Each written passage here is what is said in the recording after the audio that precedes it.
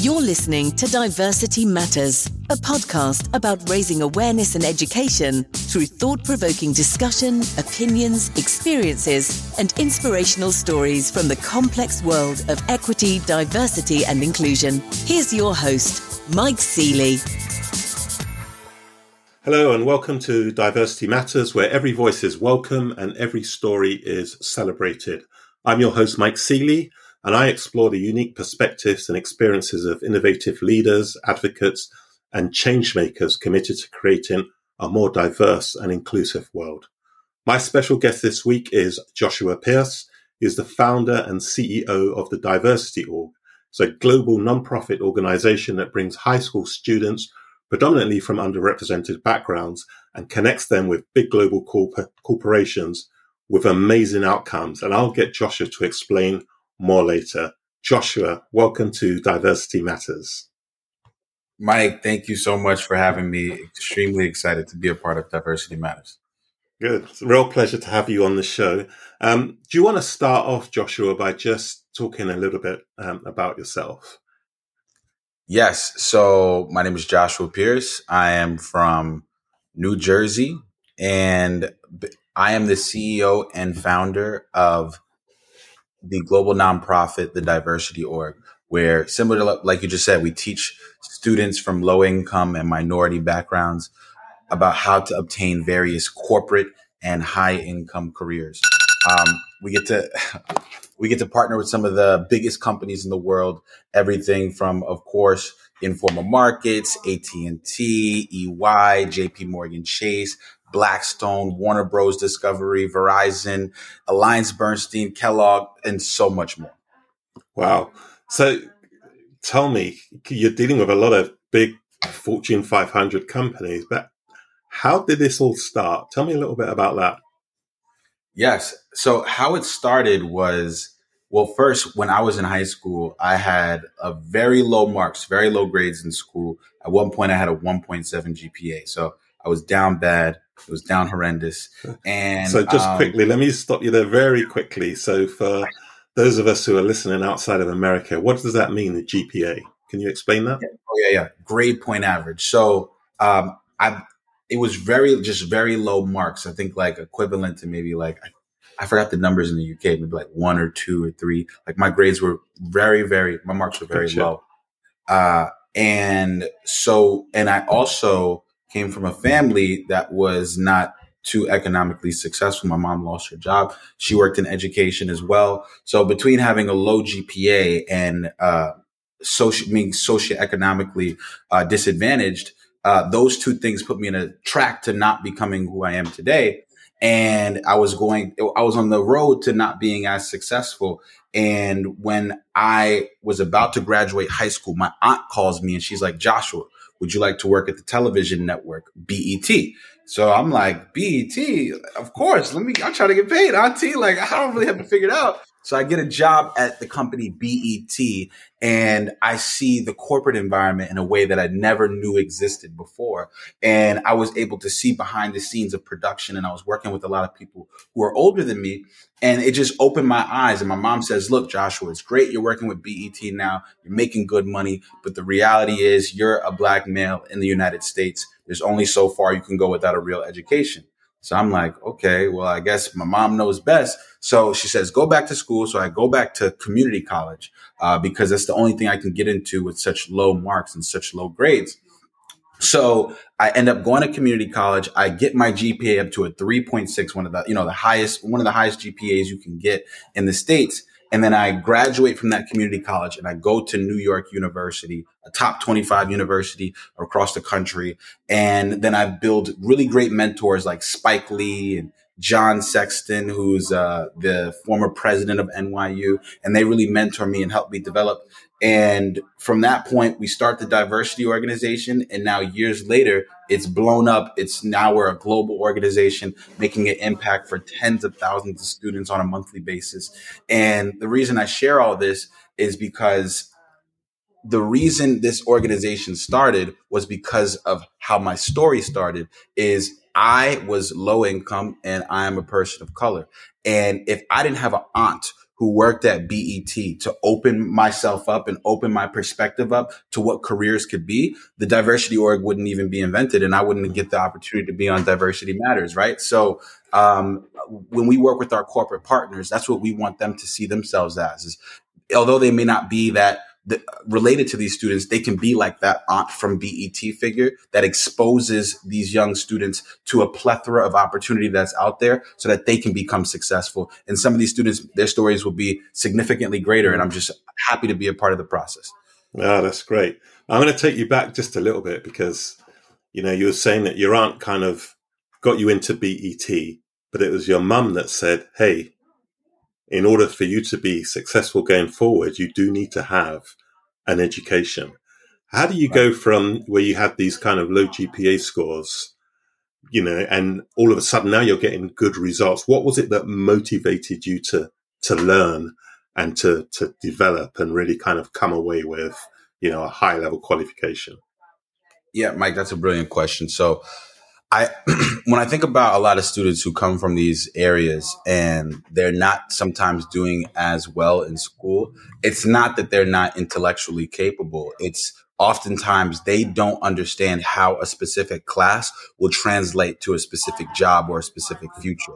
And I think, a lot of educational institutions, generally we just don't do a great job at the educational institutions don't do a great job at showing students this class leads to this job, which will lead you to this income. And if more students knew that, then they would be able to be more motivated to do better in school because they have that direct correlation. And that's exactly what we brought to the diversity org. We're like, okay, if schools aren't going to teach you about college majors or university majors or specific jobs, specific industries, we'll be that gap and come in and bridge that gap so students can be able to get that knowledge. So that's what it was for me. Excellent. Now, the interesting thing is, having graduated and having had a taste at BET, you chose to set up the diversity org. So tell me, how did that start? Why did you make that choice as opposed to going back into the entertainment industry? That's really good. You coming with it. Mike's coming with the questions. Okay. I'm ready for you. I don't really talk about this often, but there was like a fork in the road moment. Cause I started the diversity organization. It was funny how this started. So I was trying to graduate from my community college to get into New York University.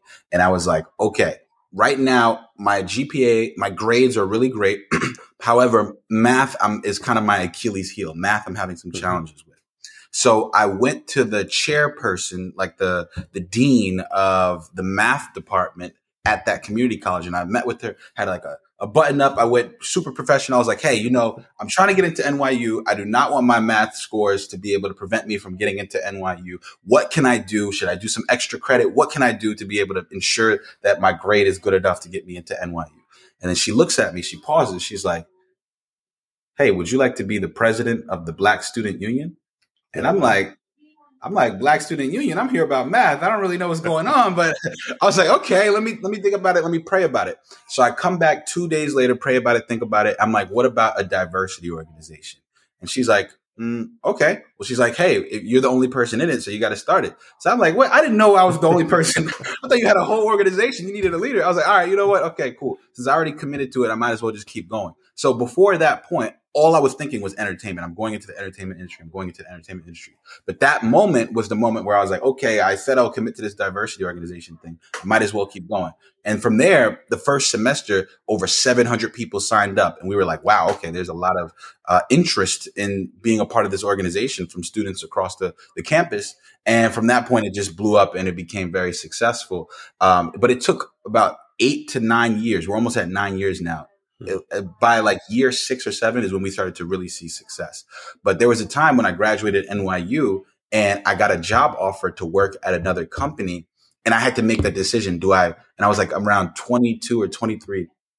And I had to make a decision. I was like, do I go for this company? It's $50,000 salary. It sounded like everything to me because I was paying for Chinese food with quarters at the time. I had no money. I was like, $50,000. This sounded like $2 million to me at the time. So I'm like, do I go to this job in the diversity org? We didn't even make over $10,000 that year. So I'm like, all right, what do I do? But I was like, you know what? If I look back and I'm 28, 33, I'll look back and say, I didn't give that diversity org thing a fair shot. And I didn't really give it my all for enough time. And just thinking about that regret, I was just like, you know what? If this whole diversity org thing fails, I can still go get that job again. But if it wins, who knows what can happen with it? Mm-hmm. And luckily it won. So,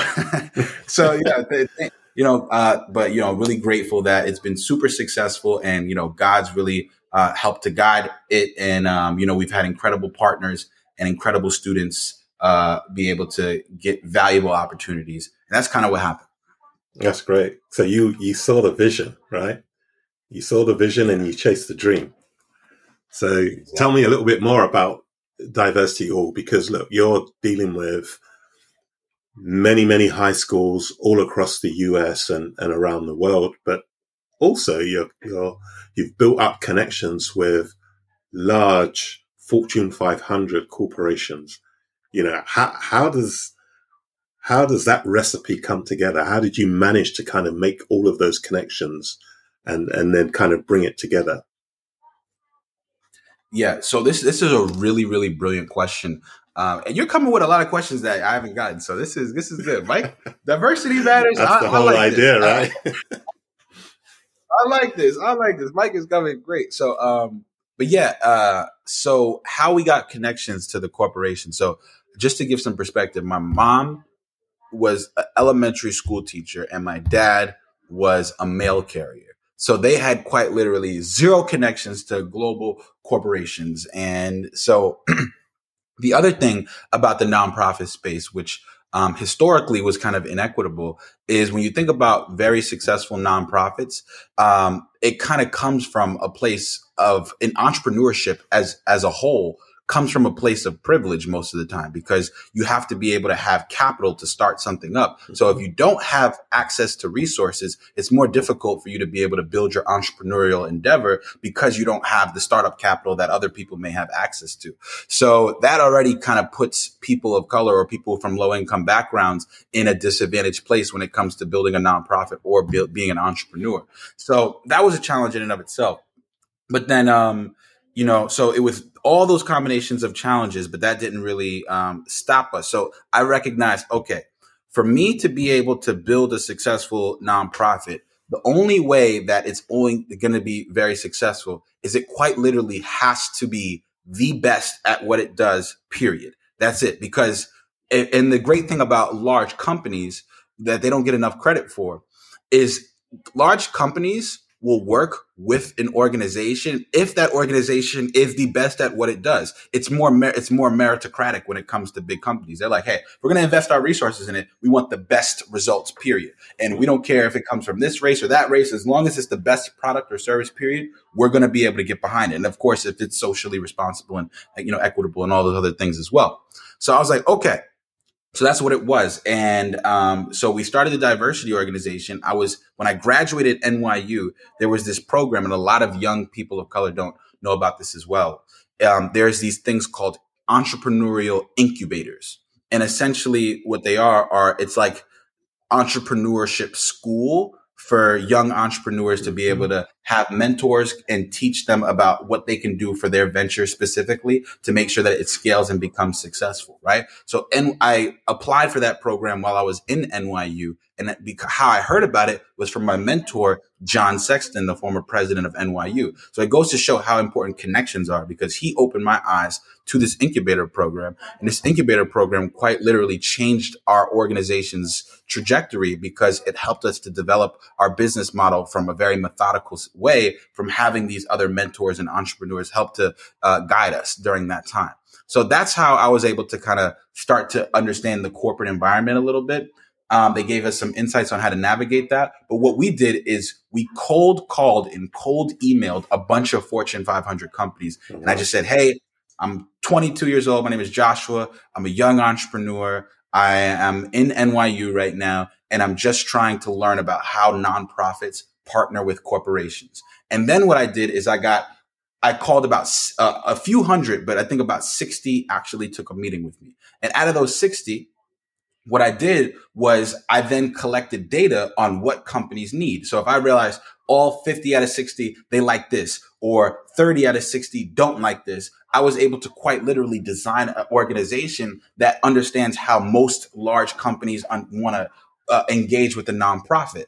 Therefore, I was able to use that data to kind of advise and direct our organization to become what it is today. And then over time, it continued to evolve once we put into practice. And one most important thing, we maintained relationships with those 60 people that I called. So I would check in on them on the holidays. I would give them updates on where our organization is. And at one point, an organization, the first one, HBO, was like, hey, you've been doing this for a while. You've been keeping us updated.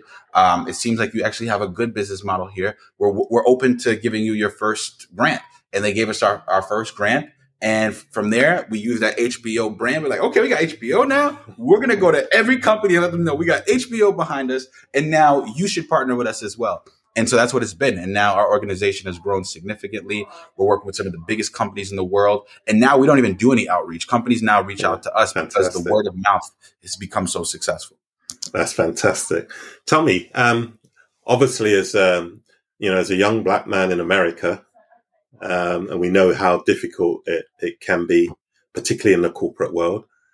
Did you kind of face any challenges with that? That's a really, really great question. So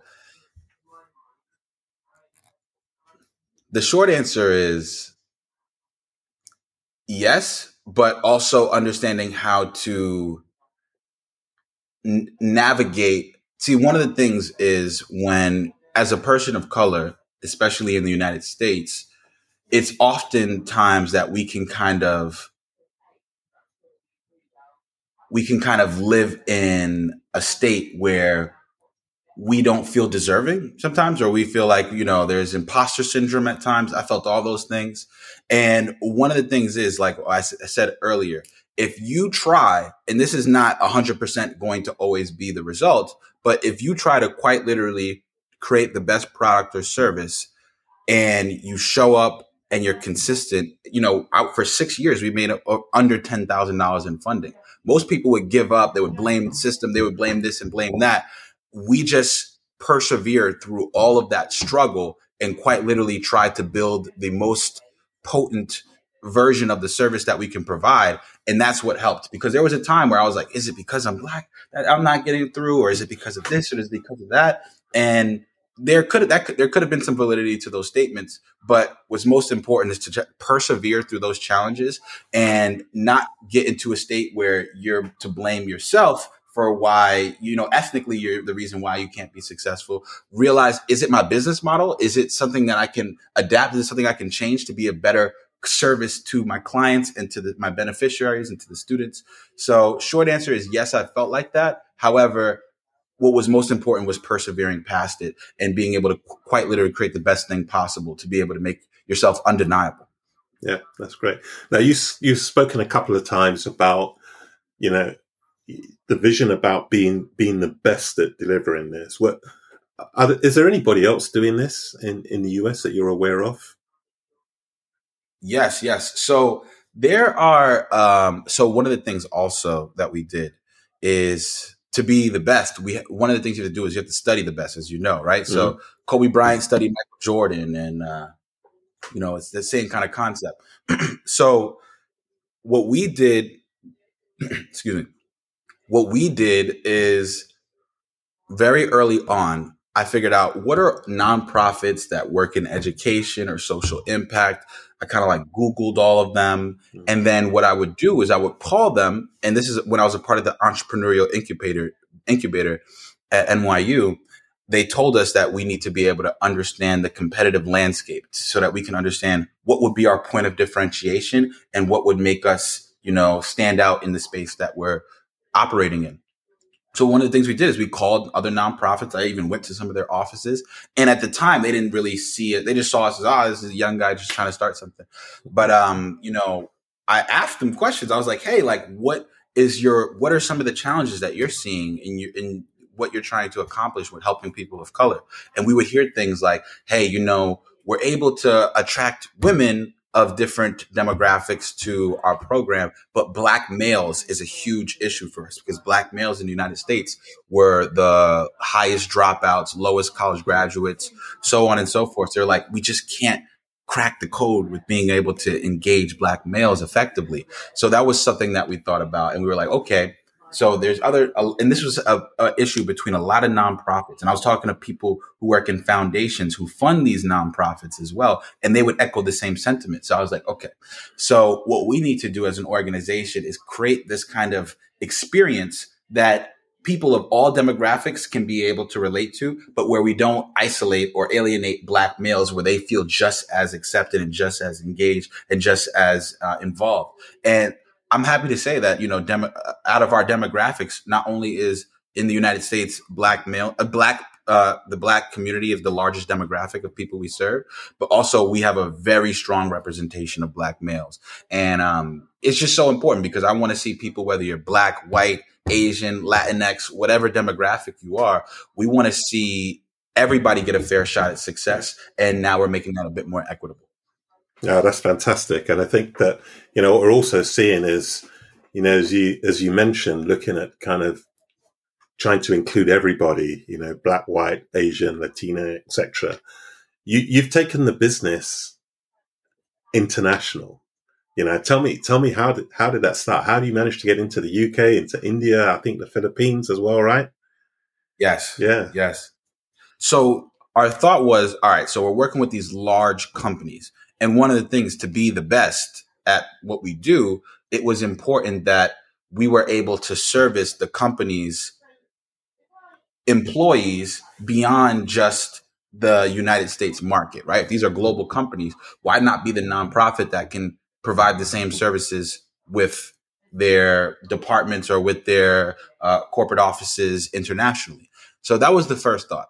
And then we were like, and not only that, it's also the need. We were like, okay, when we look at the UK, whether it's the partition of British India or whether it's the Windrush generation, there are people of color in those places that are, even though it's not exactly the same as the US, there's similarities in the socioeconomic differences between people of those demographics.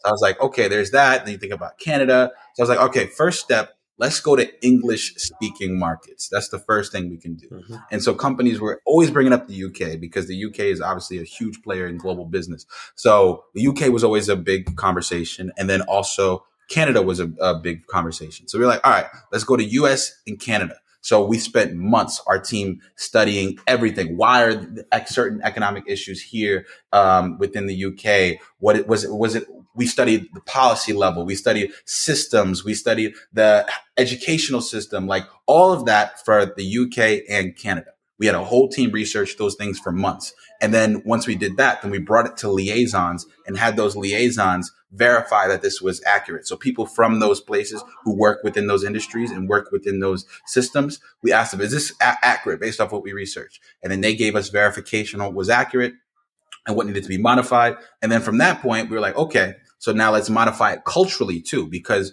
one of the things that's important is we don't want to be an organization that comes in to the UK. And of course, there's cross pollination and cross culture between the music we listen to, the foods we consume, the ways we dress. But we wanted it to be very authentic to the UK. So what we did is we studied the artists, we studied who was charting, we studied what the students were watching on shows and all the stuff that they were consuming, so that when we brought it to them, it was a UK version of the diversity organization. Same thing, a Canadian version of the diversity org. And so that's how it started. And we went out there, we did our events. It was so successful. We collect data after every event from the employees and the students. And they said it was some of the best events they ever been to. Some people saying it was the best, education, social impact event they have ever been to, period. So I was like, okay, if we can be the best in the US and now in the UK, we can be recognized as that as well.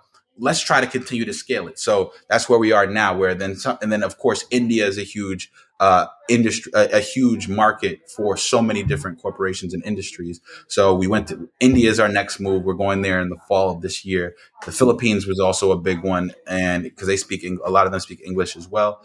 So yeah, that's what, and now there's just been so much demand. I think where people are asking about South Africa, of course, Paris, of course, all over the world, it's been amazing. So that's a little bit of kind of how we grew and where we are today.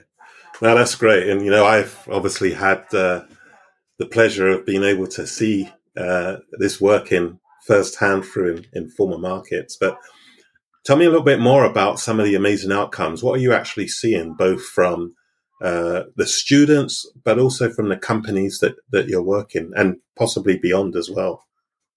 Yeah, great question. So there's so many outcomes. And the greatest part about this is that this is just the beginning. This is not even scratching the surface of where it's going to go, because the goal is we want people to go into the long-term goal is you go into any company, you go into any industry, and there's equal diversity. You see the same amount of Black, the same amount of Asian, the same amount of white, the same amount of Hispanic, the same amount of whatever demographic. That's the goal, because sometimes you'll go into specific events or industries and you'll only see one demographic. And although it's great that that demographic is able to be a part of that industry, it's almost a detriment to that industry as well, because they're not able to get diverse thought, diverse perspective, diverse, so much that industry can develop and advance if they have more diversity in it as well. Diversity truly does matter, right? So with that being said, that is our long-term goal. But the short-term, what we've saw for our corporate clients has been amazing, right? Our events influence employee retention and employee satisfaction, right? So if companies are already going to spend millions of dollars in hiring people every single year because they keep leaving, you might as well invest some of those resources into finding ways to have them stay while simultaneously having your company be more socially responsible and socially equitable. So employee satisfaction and retention is huge for the companies, as well as they're able to actually make a difference for the communities who consume their products or who the communities that they benefit from. So really, really impactful for companies in a plethora of ways. Of course, we do press. So companies are able to their company is able to be recognized as a socially responsible company nationally or globally. So that's huge for the companies. And then for the students, it's just like a dream come true, right? They're going to have way more information than your generation, my generation, all the generations before us ever had. You're going to be 16 and know about aviation, right? You're going to be 16 and know about manufacturing. You're going to be 16 and know about fashion. You're going to be 16 and know about finance, right? Like they're going to have so much more information and options when they are graduating secondary school or high school. They're going to be it's going to be a different generation, the next generation. So, and a lot of students, we've helped them get internships with incredible companies, everything from Versace to HSBC to Peloton, and putting people of color in these industries that have never been in them is just so rewarding. And we're going to get the best ideas. When diversity is at the forefront, we're going to get the best ideas. There's going to be so much innovation in the next few years. And this is just the beginning. We're just getting started.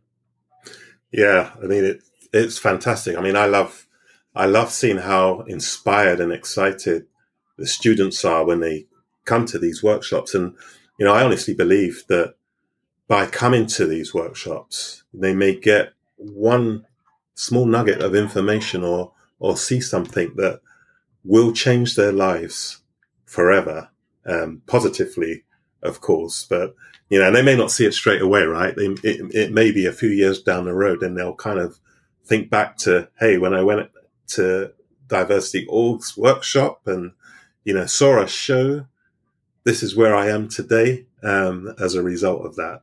So it really is fantastic. And if there's any listeners out there that have not engaged yet with Diversity.org for their company, this is a no-brainer. You need to be thinking about this because, as Joshua's mentioned, diversity does matter, but we do need to have a diverse world to be truly successful. So tell me, you've over 9 years built a very successful organization that is continuing to grow. Is there anything that, as you were first starting this up, you would look back and do differently today? Really great question.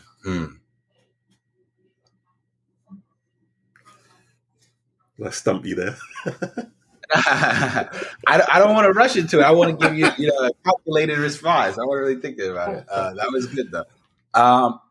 To be honest, I have been extremely devoted to the cause, right?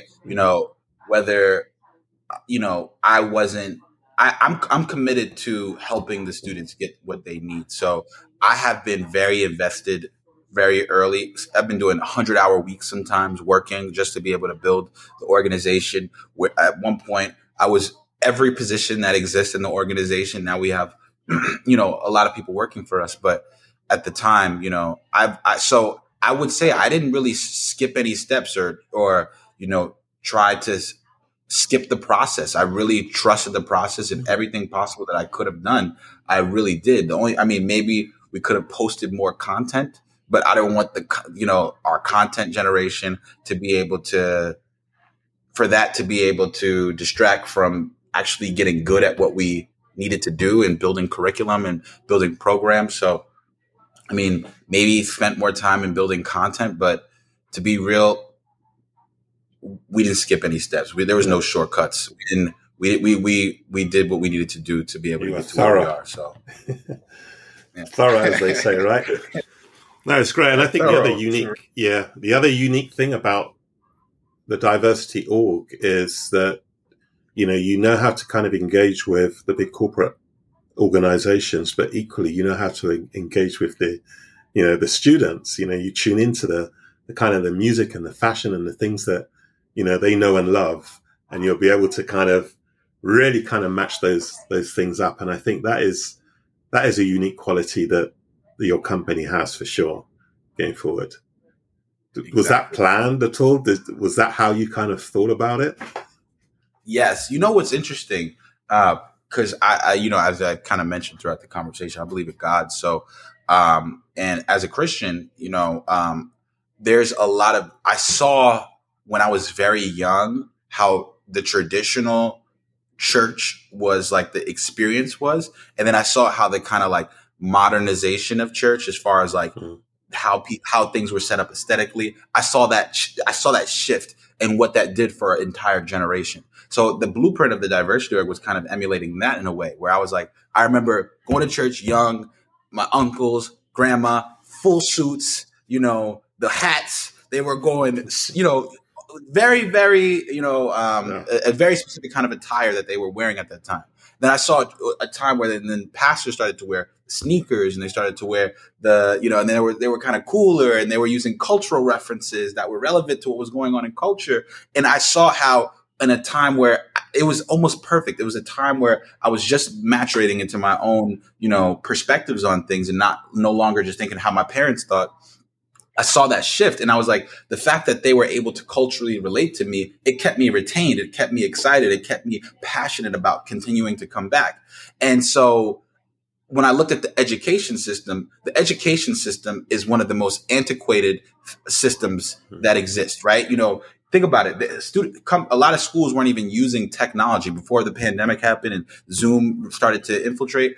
A lot of schools weren't using technology. A lot of schools still to this day don't teach students about college majors. You're going to graduate from high school and never have a class that teaches you about the specific majors you should select, right? There's so many industries that are growing, everything from AI to, so many different industries that are growing that schools haven't integrated. And I was looking at that, and I'm like, and then I'm looking at the assemblies. I'm like, these things don't relate to students. Students don't enjoy this. Why can't education be fun? Why can't it be impactful? And why can't it be relevant to their age group? So that's exactly what that same kind of model that I saw happen in church. I was like, instead of having these boring assemblies, let's dress it up. Let's put these stage lights. Let's talk to the students in a way that's relevant to them so that we can actually relate to them. Let's put the music that they actually like to hear when they come into the environment. The same level of potency within education, if not more, they're getting that potency, but it's delivered to them in a way that's exciting for them. The way we use that, the analogy we use is almost like you can get a vitamin that just is the vitamin that's just, just the ingredients for what should be in that environment. And then then there's also the vitamins that taste good. And it's the same result that your body is getting, but one you actually enjoy taking. And so that's kind of the perspective that we wanted for students. So it was very calculated to be able to do that because we want to actually impact them. Brilliant. So coming up to 9 years in and growing and highly successful, tell me, what does the Diversity Org look like in, say, 5 years' time? Mike is a great questions, man. I love diversity matters. So a lot of the things, like kind of rewinding 5 years ago, we knew that we would be here, but we've actually already passed what we thought we would be in 5 years. We've surpassed that significantly. So now to think 5 years, I may say certain things right now, but they may get accomplished in a year or 2 years based on how fast the organization is growing. So, but to be honest, what I think 5 years, we would at least have 100 people on our team. We're going to have multiple travel teams being able to provide impact for students all across the globe. And we're going to be in significantly more countries. We're going to be able to have events in more than the English language, whether it's Hindi, whether it's Spanish, whatever, French. There's going to be a expansion as far as language integration of the experience, but kind of keeping the same blueprint, but just making it more and more culturally relevant to specific locations globally. And yeah, just more expansion globally, more impact. The goal is more students, especially our talent pipeline program, really growing that even more significantly. Thousands of students getting internships and jobs from these multi-billion-dollar companies every single year. That's the goal. That's the vision. More HBCUs. We already have a very great HBCU relationships, but more historically Black universities, more Hispanic serving institutions. Really just growing everything that we currently are doing on a much larger scale. But then also back to something that one of the first things I communicated about entrepreneurship. Really creating more VC venture capital for young entrepreneurs of color as well, because there's a lot of talented entrepreneurs. But like I said earlier, it's not that they aren't determined and it's not that they're not intelligent enough. It's that quite literally they just don't even have the capital. So if I can have some of the corporations that we work with, especially financial institutions, start to invest capital into the next generation of entrepreneurs, we'll even see more diversity in entrepreneurship. So the next Elon Musk can be any ethnicity or any gender, or the next Mark Zuckerberg or the next Steve Jobs can be any gender identity or any ethnicity, because it was actual equity in the social capital and the investing in the entrepreneurship from a very early stage. Great stuff. Listen, I got a last question for you here.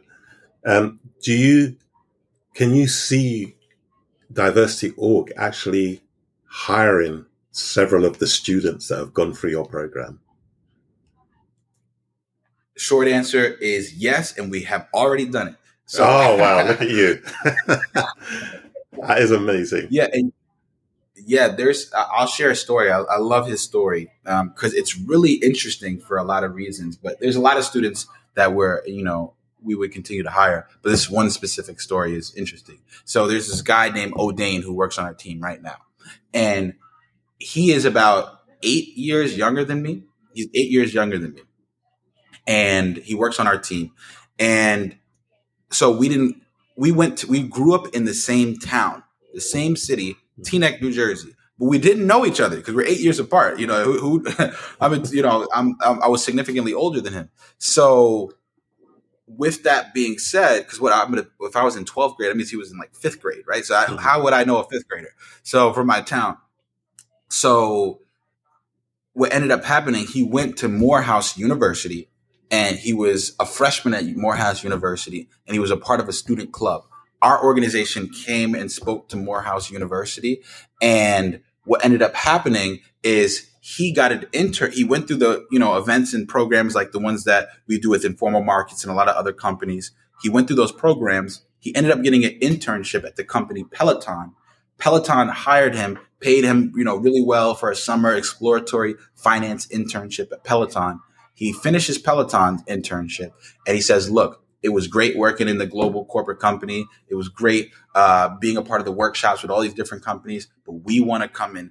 He said, I want to be able to give a student an opportunity that I got. I want to be able to continue to push our culture forward and give students an opportunity to be able to be whatever they can be. So now he works with us. He's a community engagement manager. He started just as a speaker. Now he's a manager. And and now our first time going to the UK, as an organization, he was with us. He's done events for a lot of great companies, everything from JP Morgan Chase to AT&T to Kellogg, and he's changing the world at a young age. And so we're more than happy. If a student's like, hey, I would love to work with your organization, we'd love to work with them as well. Oh, that's fantastic. Listen, Joshua, you are certainly an innovator and a change maker. I really want to thank you for joining Diversity Matters. I'm sure people listening to your story will be inspired by the things that you're doing and also by the things that you've done and the things that you're saying. So good luck for everything that you do with Diversity Org in the future. And I hope they just grow from strength to strength. Thanks very much for joining. Thank you so much, Mike. And before we close, can I say one last thing? Yeah, of course you can. Yeah. I would like to ask you, why was it important for you? I know I'm kind of flipping it, but I want our episode to be, as interesting as possible. So I wanted to know, for Diversity Matters, I understand what you do in your position at Informa Markets and the impact that you make on a global scale. But for you to say, okay, I do that professionally every day, but now I also am building a platform where diversity can be communicated on a podcast kind of format. Why was it important for you to create Diversity Matters? I'm just, as a fellow entrepreneur, I'm interested to hear. Yeah. Well, the interesting thing is, certainly in this job that I'm doing, and even in previous roles where I've traveled in most companies I've worked for, I enjoy meeting people, but mostly since I've been doing the role as a diversity and inclusion director, I am fascinated by what people are doing, some of the stories and their experiences.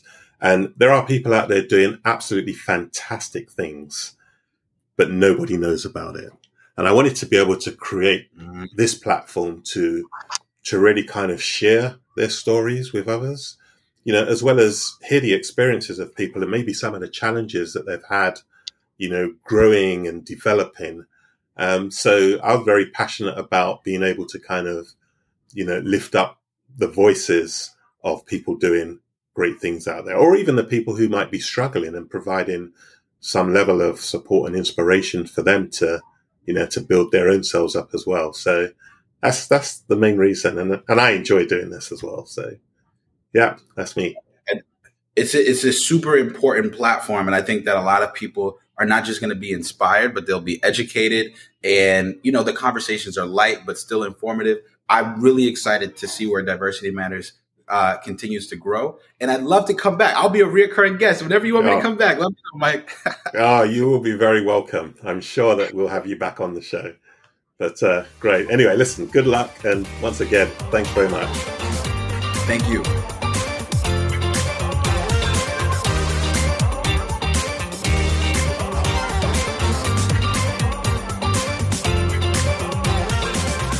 Listening to this episode of Diversity Matters. If you liked what you heard, then be sure to hit like and subscribe, and we'll see you next time.